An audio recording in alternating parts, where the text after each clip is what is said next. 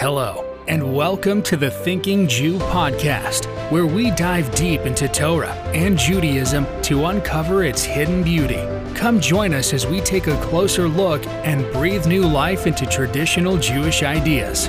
And now, here's your host, Rabbi Moshe Siegel. Hello, and welcome to episode 50.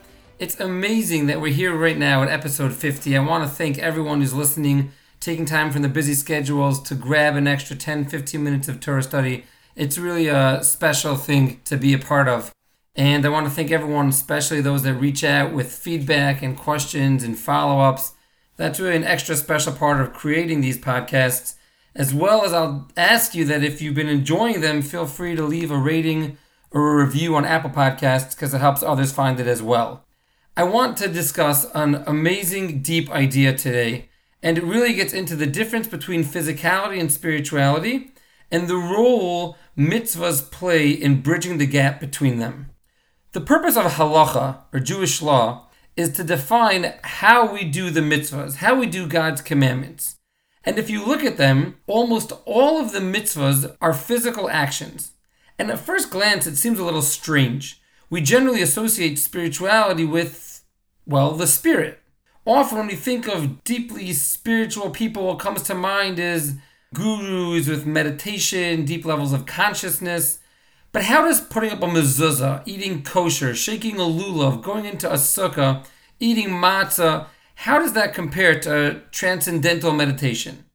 Why did God create this system of Torah observance in such a way that our primary function exists in the world of action?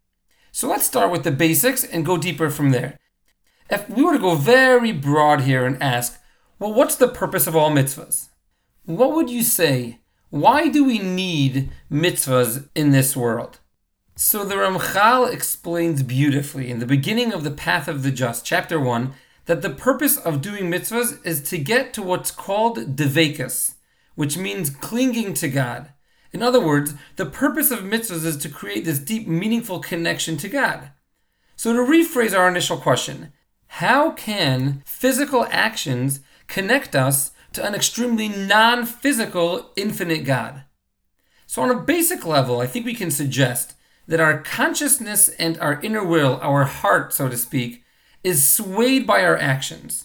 As the Sefer HaChinuch, which is one of the most famous books that attempts to explain some of the background reasons behind mitzvahs, and he famously writes, Acharei ha'peulos nimshachos halevavos, which basically means that your heart follows your actions. So if you pick yourself up and push yourself to go volunteer on your off day, and you do this continuously, you'll see that your mentality, your perspective, where your heart lies in terms of kindness, will grow, it will deepen its connection to kindness than you originally had it beforehand, because our inner selves, our will, our heart is impacted by our actions. So on this level, the concept of doing physical actions is that it's a practical process that through doing these positive actions, it'll cause our hearts to become closer to God. And this, I think, is really the basic answer to why mitzvahs are physical actions, and it's very practical.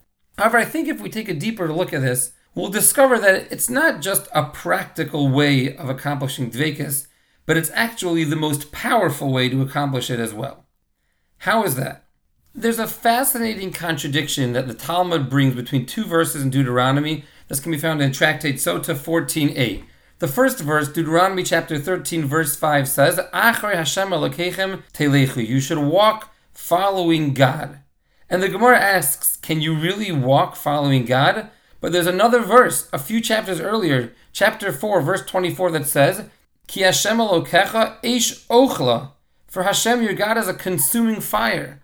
So the Talmud asks, how can one cling to God? How can one walk after God if God is a consuming fire? You can't get too close to fire, you'll be burnt, you'll be consumed. Beautiful question, beautiful contradiction. So the Gemara resolves this by saying, what does it mean to walk after God? What does it mean to cling to God? It means to walk after God's attributes. Just like we find that God clothed Adam and Eve when they didn't have any clothing, so too we should provide clothing to those that don't have any. Just like we find God visits Abraham when he wasn't feeling well after his circumcision, so too we should visit people that are sick, etc. So the Gemara is teaching us that the fundamental element behind mitzvah observance that provides us with the ability to cling to God is the fact that we're doing actions that God himself does. In other words, that we're making ourselves similar to God. So let's try to understand this on a deeper level. How does copying God's actions, how does making ourselves similar to God allow us to connect to Hashem in a deeper way? So to properly understand this, we need to understand a very fundamental concept of physical space versus spiritual space. Our physical world is bound and defined by dimensions. We have length, width, and height. So when we talk about space in the physical sense, we're speaking in terms of those dimensions. When we say two items are close to each other, we generally mean that they're in close physical proximity of each other. But when we talk about spiritual space, or being close to God, what does it even mean? How are you close to something that's not physical? We know God exists outside of time and space. The spiritual world isn't bound by our three-dimensional world, so what does it even mean to be close to God? Our brains naturally interpret clinging and closeness in terms of human physical proximity. That obviously wouldn't make sense in this context. So one of the great commentaries on the Zohar is called the Sulam. It was written by the Kabbalist Rabbi Yehuda Ashlag, and in his introduction to the Zohar, he answers this question. He says that in spirituality, closeness is defined based on similarity. The more similar two things inherently are to each other, the more spiritually close they are. The less their essences resemble each other, the more spiritually distant they are. He gives us somewhat of a parable to help us understand this. Sometimes we'll use in our own terminology, we'll say two people are very close. Or if they're enemies, we'll say they're acting very distant towards each other. Obviously, close and distant in that context isn't referring to proximity. Rather, it's referring to the alignment of their mindset, their alignment of their feelings towards each other. They're either feeling close or they're feeling distant.